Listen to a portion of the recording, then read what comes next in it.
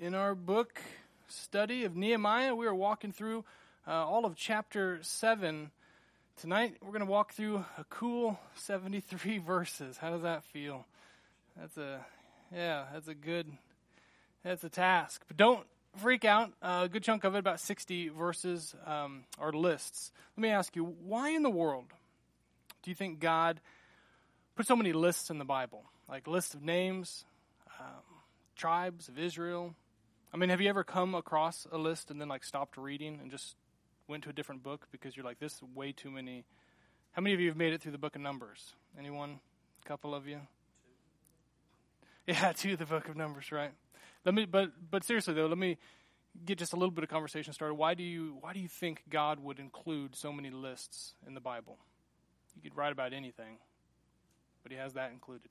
Any thoughts? Yeah, it really happened, for sure. What else? Planning? Yeah, for sure. Historical evidence, planning, definitely. Yeah, so genealogy, right? And why would genealogy be important, particularly in the Old Testament?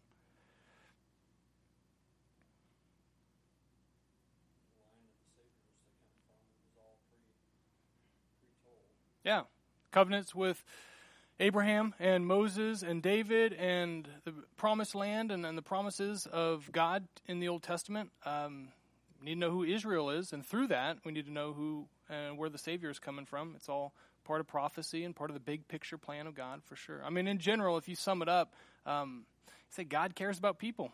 God knows each and every one of us, and sometimes it's funny because the things that we would skip over, just like Oklahoma, Nebraska, and Kansas might be flyover states, a passage like tonight, if you're studying it on your own, could be a flyover passage. But there's a lot of meaning in what is written. And so we don't want to create things that aren't there. But if you dig in just a little bit, you'll see that there's some value in it. And so the list that we see tonight is also essentially in Ezra chapter 2. If you compare the same books, remember, we believe that the same author wrote both of them as they all happened about 14 years apart. But we're going to be talking about establishing kingdom community. A big switch is happening in the book of Nehemiah. He goes from the first 6 chapters all about building a wall, goes back and restores Jerusalem, and he's about to populate it. So it goes from construction, all about buildings, all about walls, to now it's all about people. And if you look close enough, you see that it really was all about people even through the first 6 chapters. But now it's very significant. It's obvious that the priorities are shifting. It's like if you ever built a home or you bought a home and it was empty and it just felt weird when it was empty. And you knew you owned it, but it wasn't a home. It was more just a house until you filled it with people and the things that make it feel like a home. And so that's where we're at right now in the story. Nehemiah has, in 52 days, accomplished this massive, awesome undertaking of rebuilding the walls of Jerusalem, still kind of unprotected. They could get attacked at any point, but he's getting ready to populate this thing. He knows there's a whole bunch of people that are going to come back, the exiles. And so the list that we see are about exiles coming back. And he knows you can go through great success and follow it up with great failure. Nobody wants to build a big building and then not have any people to go in. There's a whole bunch of beautiful big buildings that people call churches that are empty, right? And we know the church isn't a building. It's people. And those people might go into a building, but you can't go to church. You are the church. And so we're going to see what it looks like for Nehemiah to establish community and organize community now that he's got these walls built. And so for us, we recognize just like these exiles are returning from roughly 100 years of exile into a foreign land, and they're returning back home just like people who are set free from sin in Christ, who have been captive, are coming back, and now they're able to enjoy, you and I, a new kingdom where Christ is king and we are the servants. And this is the kingdom of God that we're talking about. So you'll see some parallels, and that's what I want to focus on as we walk through this tonight, is to show that what Nehemiah was going through isn't so much different than us. And you think about the kingdom of God, and if you see Matthew chapter 13, this will be reiterated in a couple different parables. But if you think about the kingdom of God like a garden, and ultimately, when we talk about planting churches, when we talk about making disciples, of course, we want to plant all over the state of Kansas and all over the world. You might not have a clue as to how that's done. It's not like there's any perfect way to do it. There's lots of ways to plant churches. But we're going to see some things tonight that show us that are part of establishing the kingdom of God wherever we go, whether it be in our own home or a grow group or a new city. And ultimately, if you see the kingdom of God like a garden where every time the gospel is shared by disciple makers like you and I, then seeds are planted. And we know that it needs good soil, and we know that it needs to be watered, and we know that it needs to be in an environment conducive to growth, even though no one can cause the growth. And if you're a gardener, you know you can take care of something all day long, and sometimes it doesn't turn out right. Anyone who probably planted tomatoes this year probably feels that way. At least we do. And it can be difficult. You can try, but you can't do it. But ultimately, that's what church planting is. That's what Crosspoint was when we started. That's what most churches look like, even in their early stages. Seeds of the gospel planted, and then you, as leaders in a congregation, cultivate an environment where the gospel takes root in the hearts of people, and that ultimately the end goal is fruit is produced that glorifies God, that his kingdom expands all over this world. So let's jump on in. We're going to spend time talking about 6 keys to cultivating kingdom community. Verses 1 and 2. Now when the wall had been built, and I had set up the doors, so this is the transition, and the gatekeepers and the singers and the Levites had been appointed, I gave my brother Hanani and Hananiah, the governor of the castle, charge over Jerusalem, for he was a more faithful and God-fearing man than many. Some people think he's talking about just one person because he refers to one man, but in the next verse, verse 3, it says them, and so it's more than likely a couple of them. And so, first thing we see, he built the walls. Now he got to appoint leaders. He's got to appoint godly leaders. Nehemiah does it. He knows you need it. 2 things we find out here. Number 1, biblical community needs leaders. That's affirmed all throughout Scripture. And number 2, somebody's got to appoint them. So you might argue or ask, well, can anyone be a leader? I mean, could I be a leader? Who can be a leader? And you got to understand there's lots of different kinds of leadership in the Bible. There's what we call lay leadership, in that there's things, even at Crosspoint, whether it be the cafe or something like a welcome team, there's things that you can do that don't require pastoral qualifications to do, but you're still leading in a different capacity, right? It's an important work, but it doesn't have the same leadership qualifications as others. And in that case, just like Nehemiah, because he's not necessarily appointing pastors, he's appointing governors to be in charge over Jerusalem. He was a governor, and he says because he was faithful and God-fearing. He was faithful and God-fearing. When it comes to the congregation stepping up in different leadership positions, a lot of people don't see themselves as leaders, and they don't think, well, I could ever be qualified. But you got to recognize there's a lot of leadership positions outside of pastoral ministry that if you're God-fearing, if you're faithful, God might just want to use you in ways that you never imagined. He used me in those ways before I felt even called to pastoral ministry. But on the other hand, there's pastoral ministry. You see in the New Testament 5 types of 5 words for leadership in the New Testament church, and essentially they're boiled down to 2 positions. One of them would be deacon, which can be man or woman, deacon or deaconess, and it is a servant. And this is an example, a model example of a servant of Christ. And there's qualifications for a deacon. The other position is really 4 words, 4 Greek words. You got bishop, overseer, elder, and pastor, all used interchangeably for one general position. So if you ever hear in churches, they say, well, we have elders, and well, over here we have pastors. You might even find in some denominations they say bishop or overseers. Ultimately, they should be, and it's not always this way because man does funny things, but it should be referring to one general position, which is pastor, elder, or pastor shepherd. It's the same general idea. And so those 4 Greek words are all used for that one position. And in that, the Bible gives us qualifications. Titus, 1 and 2 Timothy, 1 Peter, you'll see the qualifications for that. And so you got to have the right leaders, both those who are volunteer leaders, those who are lay leaders, those who aren't in pastoral ministry but are still leaders in the church, just like Nehemiah sets up. But also, when we set up the kingdom of God, we plant churches, you need godly people, men and women who are leading in all kinds of ways. Now, this is important because some people will get confused as to how in the world. Maybe this is, I don't know. Maybe you guys don't care about this stuff. We'll go through it anyway. How in the world do we appoint, like pastors? Because here's a few things that people would generally look at and say, well, maybe we should look at them. Number one, talent. People think, well, if they got the right gifting. There's a lot of people who have good gifting, but they don't have the character that it takes. Some think it's education. Well, who went to seminary? Who has the most training in this thing? Some people think it's seniority. Well, Bible says elders, and technically we see those over 40 in the Bible were considered elders just in age, and those under were not. But maybe we should just look for the oldest, most wise people in the church to be the leaders. Listen, there's a lot of older people that aren't necessarily wise. There's a lot of educated people that ain't necessarily smart. And there's a whole bunch of people who have talent that don't have godly character. And so you got to be careful.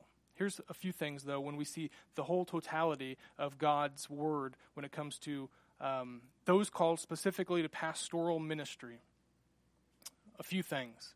So this is different than what Nehemiah just appointed. But for the sake of talking about leadership being appointed in the church, let's talk about pastoral ministry. Three things. Number one, God calls. There's got to be a calling on someone's life. And if it was only calling, then there would be a lot of discrepancy. You'd say, well, how in the world do I know one person's called over another? I felt a warm fuzzy one time. Does that mean I'm called to pastoral ministry? No, you need a burden, a God-given burden that you can't shake. People ask me on occasion, how do I know if I'm called to ministry or not? Are you absolutely burdened for the things of God, for the gospel? Are you willing to stand up in the face of persecution? Are you willing to put yourself out there? Because ultimately, to be a pastor, even though we might put them on stages, you're proverbially washing feet. You're the chief servant. You're to get down and scrub the feet of the saints. That's your job. It should not be one that is desired in a worldly way, because it's probably not going to pay much, if it pays at all. And you're going to take criticism that you never realized was there. You might not think people dislike Cross Point Salina or any of the other churches in town if you don't hear people saying, well, I hate that church in town. But if your name is written on a business card somewhere as pastor, like, you're going to find out people are disgruntled. Not all the time, but people have opinions and they have views. And you're going to find that you're taking heat for things you didn't even realize people were thinking or feeling out there. And so you got to have a God-given calling. And number two, the church has to appoint. So how do you find out who's faithful and trustworthy? By faithful and trustworthy people. You don't just want one person appointing another person. It's not impossible. But you want godly people to appoint and to test and approve. That's what the New Testament says. There needs to be a time where you don't just take someone's word. Well, I'm called to ministry. You need to see their life. You need to see their character, and that takes time. There's some churches or denominations that have processes where they make people go to seminary for years. We're in the Southern Baptist denomination. We don't require people to go to seminary, but we ultimately have what we call ordination, which is a time of testing and approving where godly people can see your life and test and approve that you are called because you are living in a unique way. And ultimately that points to the third part, and that's the candidate qualifies. When it comes to just serving in a lot of areas, like we said, faithful and God-fearing. That's a big chunk of it. But when it comes to pastoral ministry, you can't do what we love to do in 2018, which is anybody can do anything and everyone can do whatever they want. That might work in America. It doesn't work in the church. You can't just wake up one day and say, well, I'm going to be a pastor, and you can't tell me no. No, you gotta be called, you gotta be appointed, and you have to have the qualification. And again, you can see in Titus, 1 2 Timothy, and 1 Peter, the majority of those qualifications. But it's there. So let me ask you guys, do you know your local leadership, how they were appointed? Do you know their calling? Do you know their qualifications, their character? You got to be around them enough to know. You got to check in on them. You got to hold them accountable. One problem in America where you see moral failure happening in the local church is that a lot of times those with moral failure, if you really dig in, don't have people close to them. They don't have people close to them. So that means the pastor has to put themselves around people, ask people to get in their life, put people into their life. They got to be around people that can get into their life enough to where they know something ain't quite right. Are you struggling? Are you okay? That they can hold them accountable. That they can pray for them and strengthen them before they ever have moral failure, if that were to happen. But the congregation, on the flip side, has to recognize it's our job too. It's our job. You can invade your pastor's life a little bit. That's okay. That's okay.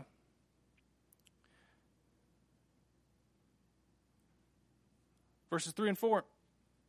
The first one is appoint godly leaders.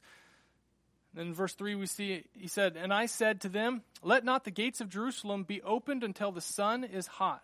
And while they are still standing guard, let them shut and bar the doors. Appoint guards from among the inhabitants of Jerusalem, and some of their guard posts and some in front of their own homes. The city was wide and large, but the people within it were few, and no houses had been rebuilt. Now we see that some houses earlier had been rebuilt, but not like the majority of them. Second thing we see, you got to follow the leaders. So you got to appoint godly leaders, but then you got to actually follow them. And in this, I mean, not just to obey leaders, right? You're obeying God first and foremost, but if you've got godly leaders, then there should be some form of being able to follow their example, right? Paul tells us to follow him as he follows Christ. But really, I want to also mention, here's what Nehemiah is doing. He's giving direction. He's been a part of this from day one. He knows what's best for the city. He knows what God has called him to. He knows where they're going. He knows the big picture vision of what's happening. Good leaders will take you somewhere. Good leaders will take you somewhere. You might have been part of churches where you just didn't feel like you were going anywhere. Individually, you weren't led.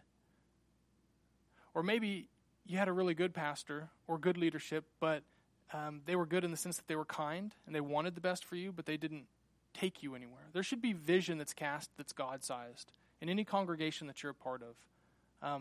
Something that you know, if we do this, this is going to be bigger than ourselves. This is going to be a challenge that will force the congregation to abide in Christ. That you can't be a part of this thing and not abide.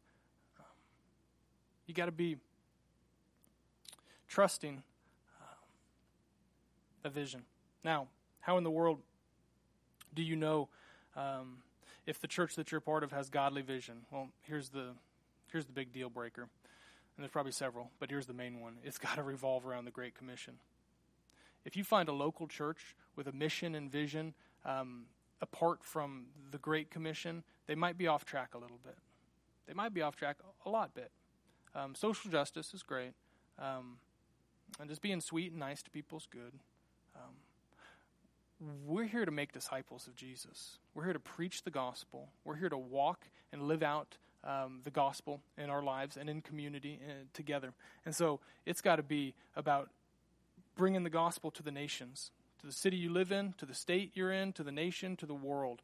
How many of you know the vision of Crosspoint? You can rifle it off.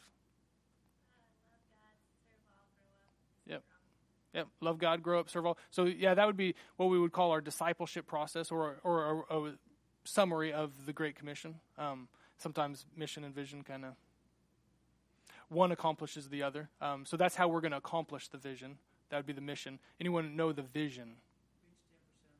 Reach 10%. Yeah.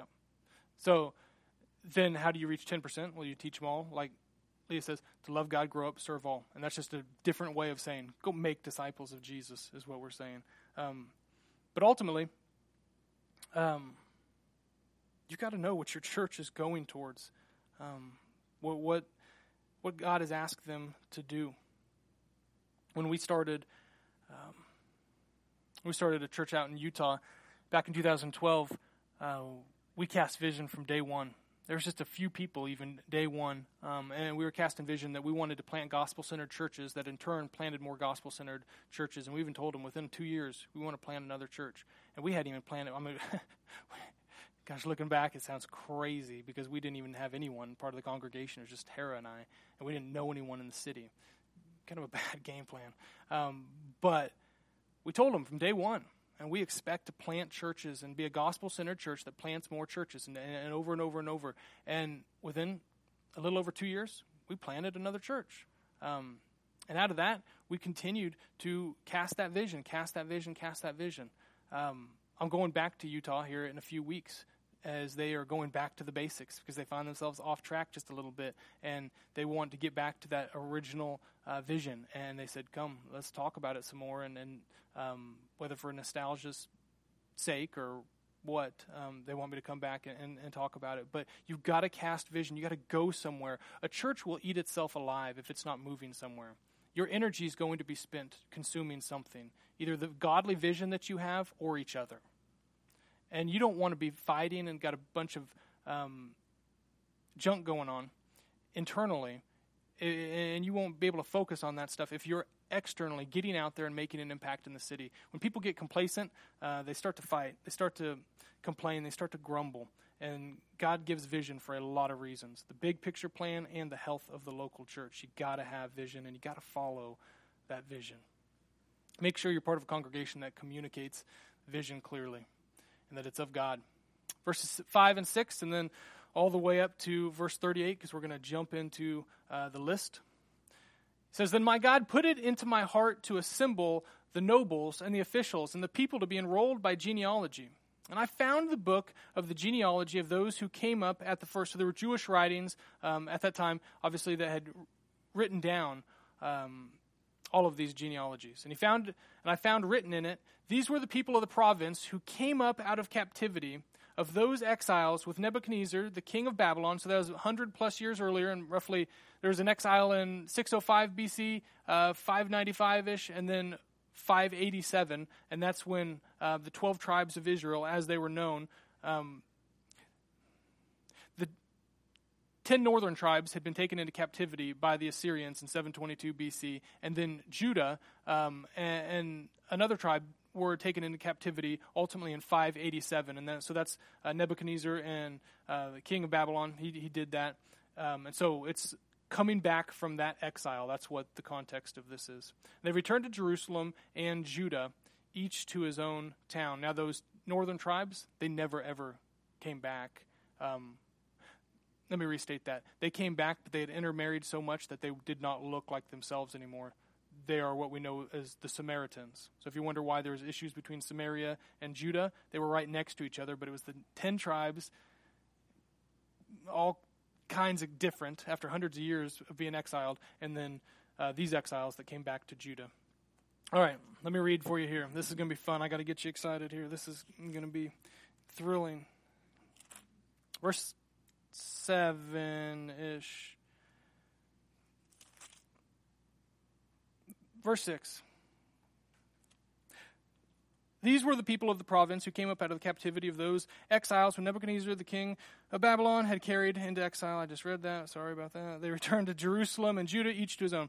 And they came with Zerubbabel, Jeshua, Nehemiah, Azariah, Ramiah, Nahamani, Mordecai, Bilshan, Mispereth, Bigvai, Nahum, Banah. The number of the men of the people of Israel, the sons of Parosh, 2,173. The sons of Shephatiah, 372. The sons of Era, 652. The sons of Pahath Moab, namely his sons of Jeshua and Joab, 2,818. The sons of Elam, 1,254. The sons of Zatu, 845. The sons of Zakkai, 760. The sons of Benai, 648. The sons of Bebai, 620. If you're looking for names for your children or grandchildren, I'm sure there's some amazing ones in here if you want to tick off your family. The sons of Azgad, 2322. The sons of Adikam, 667. The sons of Bigvai, 2,067. The sons of Adin, 655. The sons of Ader, namely of Hezekiah, 98. If you're wondering why I'm making us do this, because we're going verse by verse, and we're going to do it.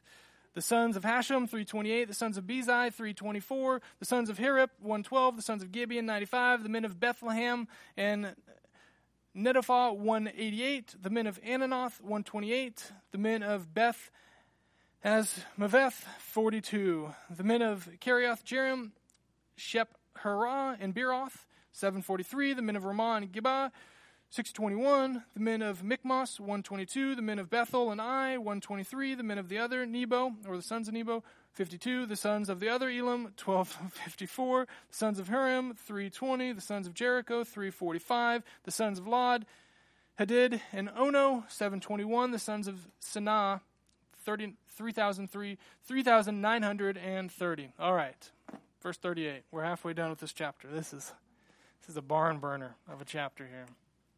Third thing we see, you got to shepherd the flock. So if you're setting up a church, if you are ultimately planning a church, you got to appoint leaders, you got to follow those leaders, and you got to shepherd the flock. Here's what is happening. If you go back to verses 5 and 6, it says, Nehemiah says, God put this into my heart to assemble the nobles and officials. Now, if you remember way back in Chronicles, remember another time when a dude named David put together a list of everyone he had in the kingdom? Was that a good thing or a bad thing?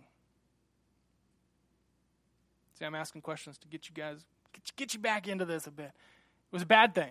God was ticked. It says the devil incited him when he wanted to take up a census of the land. And here, Nehemiah is saying, but God put this into my heart. So this is taking a census, but of God. To assemble the nobles and officials and the people to be enrolled here. And he found it and he wanted to keep track of it. And so the whole list is about the people that he was keeping track of. That's what shepherds do. That's what pastors do. That's what a congregation has to do within itself. You got to shepherd. You got to keep track of. You got to know, where are my people? Who's in this congregation? Who's not? If you ever wonder, why do we have membership classes? That's one of the reasons we have. You don't get brownie points in heaven if you sign up as a member of Crosspoint Church or any other church, right? You could come and you could lie. You could say, yep, I'm a believer and I've been baptized. You could lie about all of it if you really wanted to. It's not like it's some foolproof way to make sure that you're in the kingdom of God. But it is a way of you saying, hey, I've been here for a while. Maybe I've attended for months or years, and I just want you to know I'm committed. So if I do something that I shouldn't be doing, you have permission to speak into my life outside of just that stage. But you can call me out, and I'm going to call you out, and we're going to walk together, and we're going to be the church together. That's what membership does. It lets each other know. And you might say, do you have to do all that? Listen, we live in a day and age where people will come to a church for months and years and listen, but they don't serve, they don't give, they don't make an impact. They don't want you to speak into their lives. And sometimes it's super awkward when you're wondering, are you in or are you out? Can I talk to you? Can I not? There's people who will intentionally go to churches living lifestyles that they know are against Christianity. And they will come and listen, sometimes for the sake of mocking, sometimes for the sake of just legitimate interest. But you got to know, at what point do you hold them accountable as part of the congregation? At what point can you talk to them and say, hey, let's talk seriously about what's going on here? And not just, small talk, but hey, let's talk about your life and your faith. Do you have faith? Do you not have faith? Let's talk about things. That's real stuff that a congregation has to deal with. But Nehemiah, he's got a heart for shepherding the people. He wants to know who's in the congregation. And ultimately, he's keeping track of them. He does it because these people prior to exile, and they had the promises of God. They still got the promises of God. And this is all about covenants that were made hundreds of years before. And he wants to know, and he wants to keep purity of those covenants and say, you guys have rightful land given to you. That's why this list is here. It's not just random names of random people. These are people who are the people of God. And it's important to keep that covenant purity. So, what do we do? What are some practical ways for us to shepherd the flock? Well, for me personally, this is my prayer life, right? I'm constantly, when I'm praying, praying that we would be pure, that we would be a group of people where the Word of God is rooted in our hearts and it's producing fruit, and that fruit is repentance and obedience and understanding mercy and grace and the love of God. I'm praying against the enemy and his attacks on your life. I'm praying for the work of God to increase and continue. I'm praying for all of these things. I think about you. And I'm not a journal guy, but I have to be a journal guy because I got to write down names. I got to write down people that I'm praying for so that I can shepherd the flock in prayer.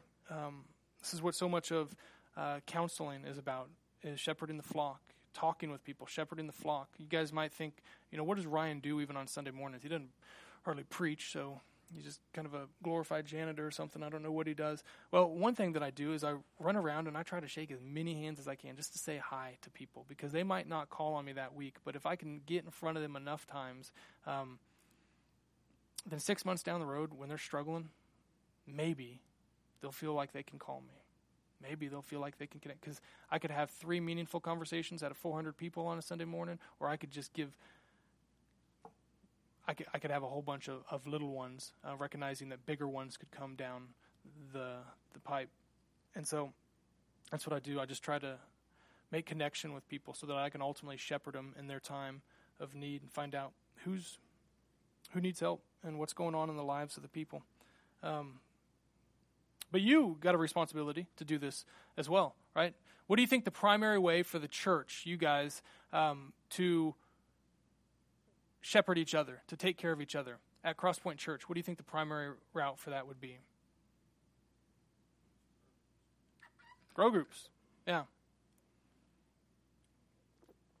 We knew long before we had a bunch of people as part of this congregation that we can't hire staff to take care of people. Statistically, one pastor can take care of roughly 80 to 100 people in terms of pastoral care.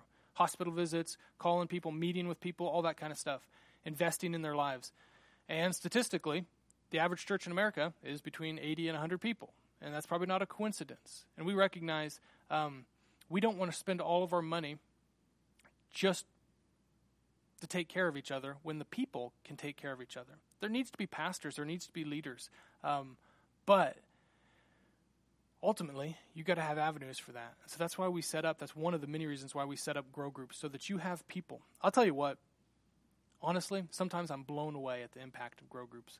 There's a whole bunch of times, and I'm not talking a small percentage, I'm talking a large percentage of times where I'm one of the last people who knows what's going on with the congregation. Someone had a baby, someone's in the hospital, someone got hurt, someone needs help. You know who finds out usually right off the bat? Their grow group. Grow group leaders, the people in the grow group. In many cases, they've already been with them. They're taking care of them. People don't often even ask for the pastor. They've got their own people. Whether you're a church of 50 or 5,000, you've got to have avenues for people to take care of each other. If you think of a grow group and you think, do I want to go to a grow group or not?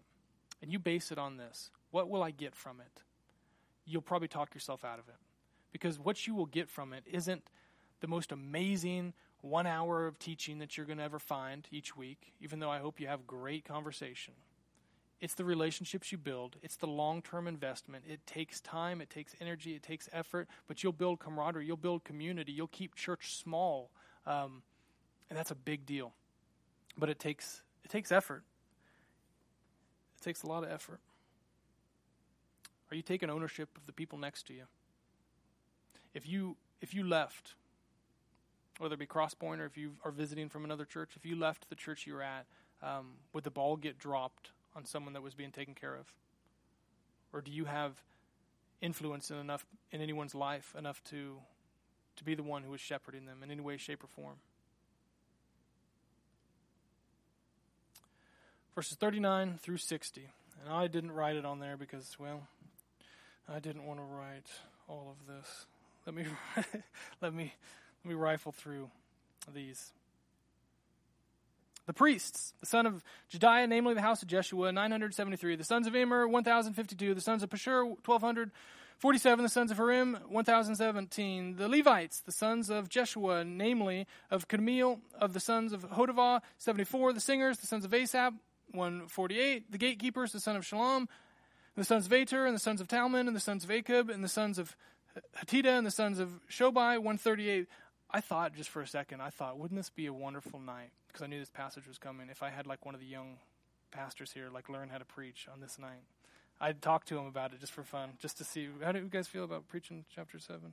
Anyway, the temple servants, the sons of Zehi, the sons of Hasaphah, the sons of Tobiah, the sons of Kiros, the sons of Siah, the sons of Padon, the sons of Lebanon, the sons of Hagabah, the sons of Shalmai, the sons of Hanan, the sons of Giddel, the sons of Gehar, the sons of Rehi, the sons of Rezin, the sons of Nakoda, the sons of Gazam, the sons of Uzzah, the sons of Pasiah, the sons of Bezai, the sons of Munim, the sons of Naphash, the sons of Bakbak, the sons of Hakapha, the sons of Harfer, the sons of Basliv, the sons of Mahida, the sons of Hashra, the sons of Barkos, the sons of Sisera, the sons of Tamah, the sons of Neziah, the sons of Hadaphah, the sons of Solomon's servants, the sons of Sodai, the sons of Sophra, the sons of Perida, the sons of Jala, the sons of Darkin, the sons of Giddel, the sons of Shephatiah, the sons of Hatil, the sons of Pokeroth Hazabaim, the sons of Ammon. All the temple servants and the sons of Solomon's servants were 392. All right. That's good. Yes. There you go. Oh, my. Okay, so what in the world do we get out of that? Here's what we get. Out of those 21 verses, you see 4 sections of people listed.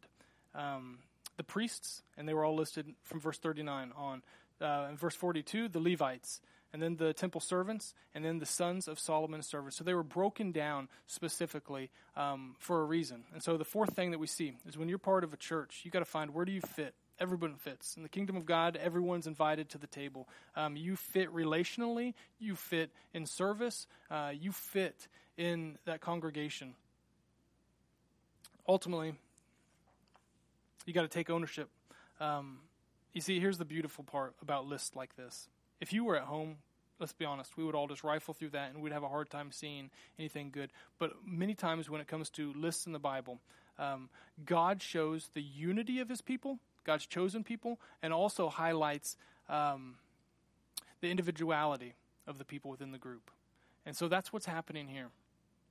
You see the uniqueness of the individuals and you see the unity of the group as a whole, because ultimately, we know in the New Testament we are one body, but we got different parts. And here's the awesome thing. Notice how these are broken down. The priests, they got a job. The Levites, they got jobs. The temple servants, they got jobs. The son of Solomon's servants, another reference for more temple servants, they got jobs. It's not listed based on who gives the most money. It's not listed based on who has the longest attendance in exile. It's listed based on where do you serve? So let me ask you a question. If this was Crosspoint Salina, would you be listed? Would you even make the list? If it's another church that you go to and you're just popping in on Wednesday nights, okay. Would you be listed on your own church's genealogy list here when it comes to categorizing based on where they serve? Would your name even make the list? Where do you fit in? Where do you fit in at Crosspoint? What would your name be if it was even thrown up there? Would it say instead of the priests and the attendees, and then list your name under that? Instead of priests or Levites, if it says the curious or the consumer, the one who likes the religious goods purchased or provided at this local church, what would your name be listed next to if it was listed at all? Where do you see yourself fitting in? There's a group of people at Crosspoint, and most all churches, that you can connect with relationally. Some people say, I just don't feel like I connect. You got to put yourself out there. You got to put yourself out there. But I know in general who's part of the congregation. And so many times I hear people feel or say, I feel like I'm just not connected. I feel kind of lonely. And I'm thinking in my mind, my heart's just burning. I know there's people that you would get along with. I know there's people going through what you've gone through. I know there's people who are coming up and about to go through what you've gone through. I know there's people going through what you're going through right now. It's not always exactly, but it's enough to where you can connect with them. Sometimes you just got to ask. There's an open door opportunity for you all the time. If you want to get connected to people, like-minded people, we as leaders, we might be able to help. But you got to put yourself out there. Where do you fit in when it comes to serving? Let me give you permission. It's okay if you're serving to stop serving and to serve somewhere else. Sometimes you just got to take a break. At Crosspoint, we want to make sure that people serve wherever God has them serve. Sometimes you serve because you see a need. That's an awesome thing. Other times you serve because you know you've got gifts in a certain area. That's an awesome thing. Sometimes you serve for a season and then you stop. That's okay. There's an unspoken pressure and an unspoken, now I think it's become a trick from the enemy to keep people from not serving, that if I get locked into something, I'm locked in forever. And people hesitate. They don't want to jump in. They don't want to jump in because it can be hard. But there's opportunity for you. And maybe even more important, there's opportunity for you to try things out, to find out, where do I fit? There's ministries that haven't started yet that you might help start. There's things that don't fit into a little church box, that we can break that box and we can reach our city in unique ways by the heart that you have and the gifts that you have. This is part of my joy as a pastor, is that I want to sit down, I want to talk with you, I want to walk with you, I want to hear your heart, I want to find out and discern what's God saying to you, what and how does this fit into what we as a whole church sense God is doing. But the pastors have to be available and wanting to equip you and walk with you and empower you, and we do. But you got to want and you got to initiate that desire. You got to come and say, hey, I want to sit down and talk. I don't know. Maybe you don't have a clue where you would fit in. Maybe you see that and you say, this is alarming. I don't know that I would even be listed, because I don't know when the last time I served the local church. That's a big hump for a lot of people in the kingdom of God to get over, because it can be super scary to serve in a way you've never done it before. If you've never done it before, man, I feel you. Personality-wise, mine is one of being an introvert. I wouldn't serve because I just didn't want the relationships that came with serving. It wasn't that I was against serving the kingdom, but I was new to Christianity, and I was just scared that I was going to have to be around and talk to a bunch of people that I didn't necessarily want to. And it wasn't because of them. It was because of me. But I eased my way into it. And now I look back and I think, man, I wish I was serving from the day I was born. Like, there's nothing better in life than to serve the kingdom. So you got to take that step. Where do you fit in? You got to find where you fit in. It's my job and my pleasure to help you do that. There's always an open door. Verse 61. The following were those who came up from Tel Malah, Tel Harsha, Cherub, Adon, and Emer, but they could not prove, this is a weird little passage, but they could not prove that their father's houses nor their descent, whether they belonged to Israel. How horrible. We all go to exile together and you come back and some people got the right paperwork and some people don't. And you're like, no, I'm pretty sure that my heritage is in this land and that my people are your people, but I can't prove it. Whether they belong to Israel. The sons of Deliah, the sons of Tobiah, the sons of Nekoda, 642. Also of the priests, the sons of Hobiah, the sons of Hakkoz, the sons of Barzillai, who had taken a wife of the daughters of Barzillai, the Gileadite, and was called by their name. These sought their registration among those enrolled in the genealogies, but it was not found there. This is a key. This is a key. So they were excluded from the priesthood as unclean. The governor told them that they were not to partake of the most holy food until a priest with Urim and Thummim should arise. We've talked about this in the past, but priests had garbs.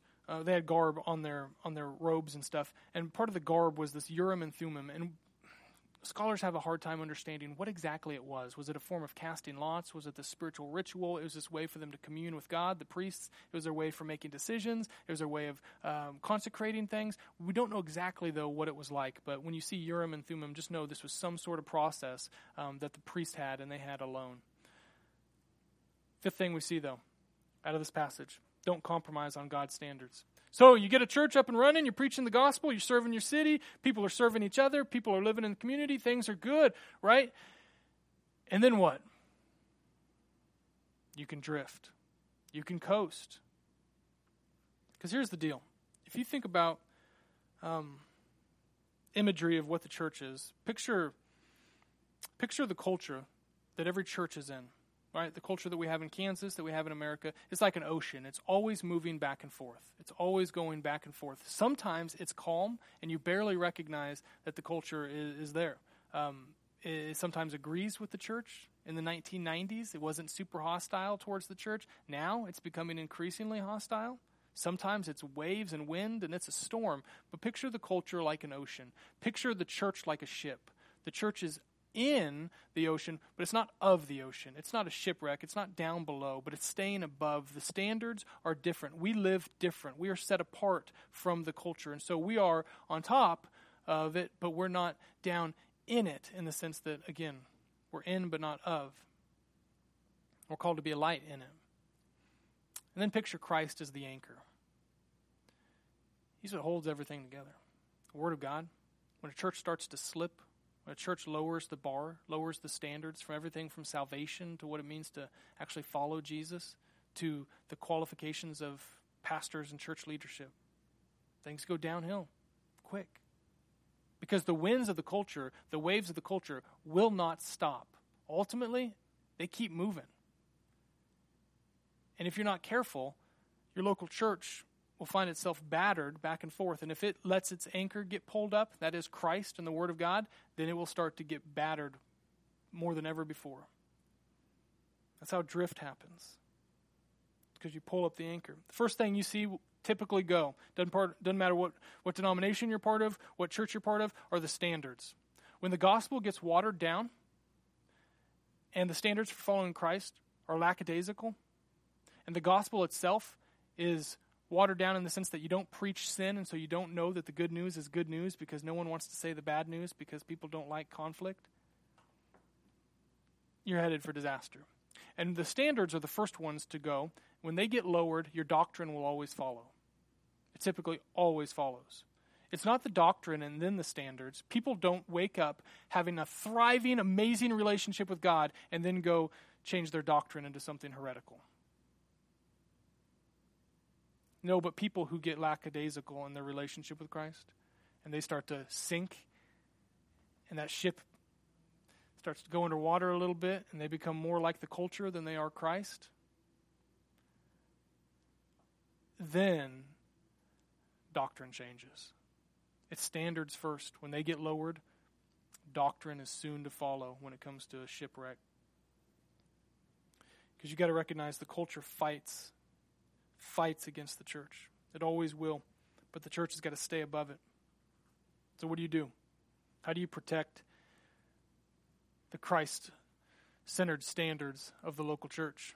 Well, there's a lot of things you can do, but here's 4. Number 1, you got to teach them. You got to teach them. You got to teach the righteousness of Christ. You got to teach sin. You got to teach grace. You got to teach the full counsel of God.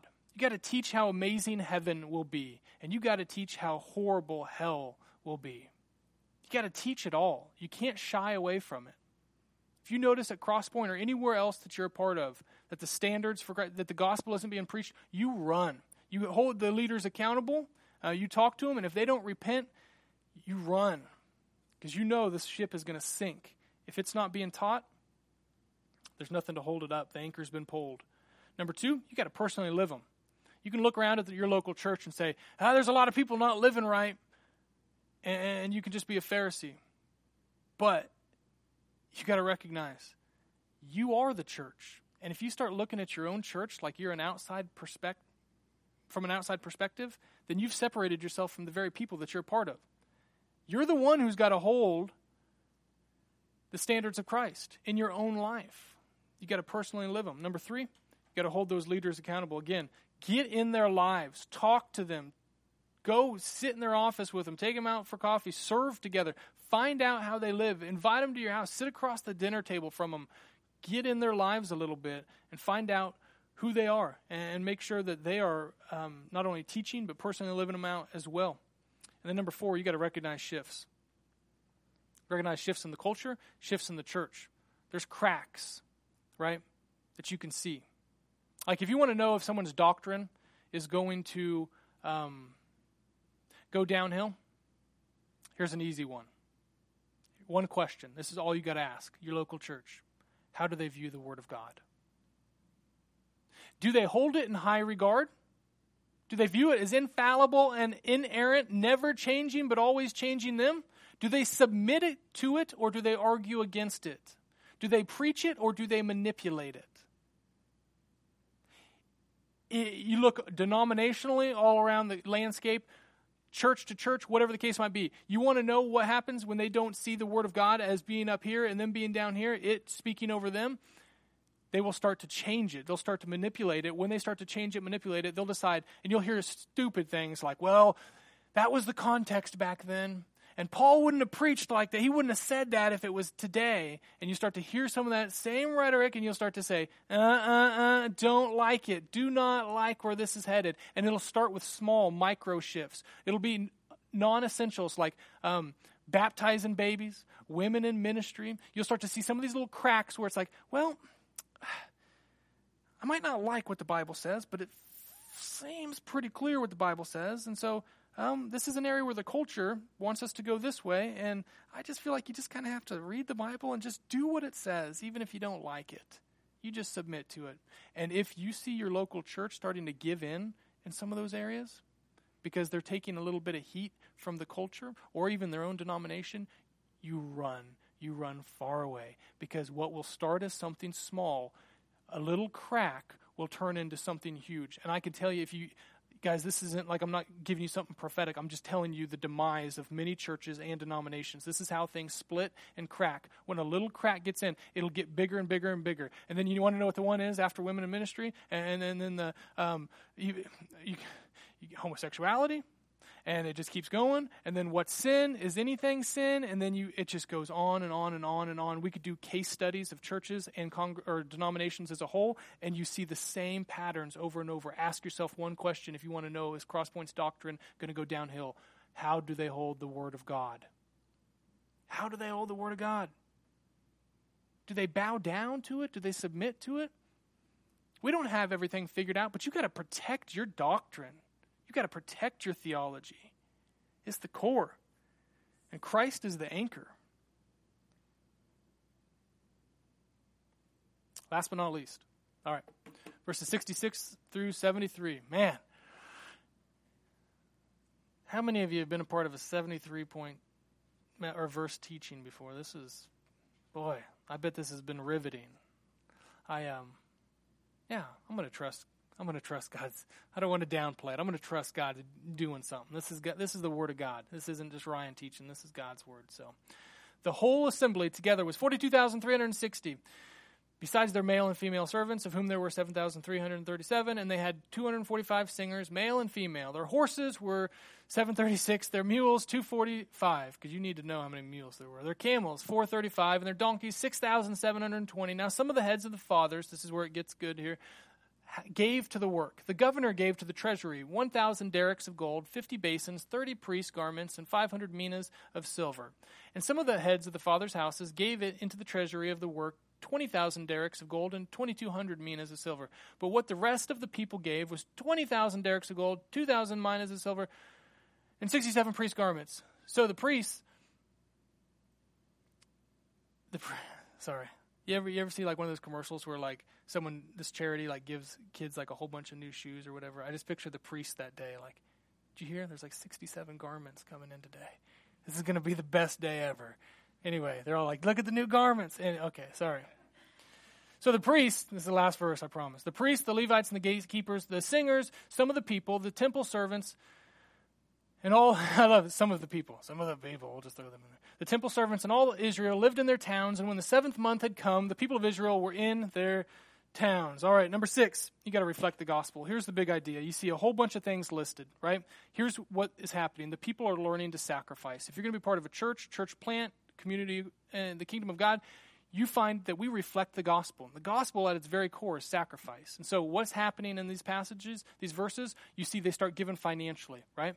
They start giving of their riches. They start ultimately giving, because we saw through different verses and chapters before, their effort, their time. They moved cities. They took ownership of this work. They all moved into the town, and many of them wanted to live in villages outside. They were together. They had fellowship together. They learned sacrifice. Does this sound familiar? It sounds like Jesus, who left his riches in heaven to come down to earth. He gave not only his time and his energy, but his life to submit to the Father and to die on the cross for us. He fellowshiped with us. He was with us. He took ownership of his creation. And he paid the price on the cross for us. ultimately dying. Wednesday nights, I hope that you grow. I hope that you mature. Wednesday nights are not primarily about knowledge. They're primarily equipping you to sacrifice, to reflect the gospel, to not just enjoy the riches of the gospel, but to let the gospel be planted in your heart in such a way that you want to reflect it. Because you know God will get glory. When people see people living like Jesus, they know normal humans don't do that. They live differently. When they see the kingdom of God, not just built with bricks and mortar, because this building can't build the kingdom of God. It can be a tool. But when they see the kingdom being built in your heart, you live differently. You live in an upside-down kingdom where Jesus is king and you're the servant, and they see you live differently, you act differently, you talk differently, you do things differently because you love Jesus. God will be glorified. You'll be a disciple maker. And ultimately, in return, they all moved into Jerusalem. The Bible tells us in Revelation there's going to be a new Jerusalem. One with streets of gold, and it's going to be awesome. And one day, you and I, we ain't moving into this one. This was 2,400 years ago. Now, you visited that Jerusalem not too long ago, but you could go to that Jerusalem. That'd be good. But there's a better Jerusalem that's coming down the pipe. And one day, we get to go. And there's going to be mansions, and there's going to be feasts, and we're invited to both. And it's going to be awesome. And so we sacrifice now because Christ sacrificed for us, and one day there will be no sacrifice because of what he has done on the cross.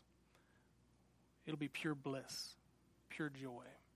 This is why we establish kingdom community in our city, in our hearts. We let God do his work. We do it in response to what he's done for us. Let me pray for you. Father, I thank you. I thank you.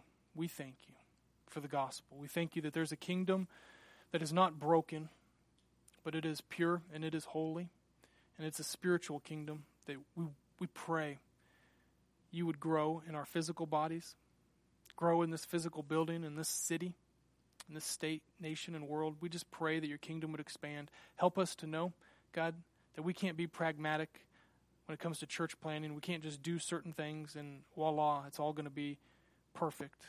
God, because we know we can't put you or your word in a box. But we pray that your Holy Spirit would lead us in such a way that we would be planting gospel seeds and that we as your people would cultivate that at work, at home, in our grow group, in this local church. And God, that we would see your kingdom expand. God, we know one day we're going to be in your kingdom physically. Jesus is going to physically be there as our king. It's going to be awesome. And we can't wait. It's in Jesus' name we pray. Amen.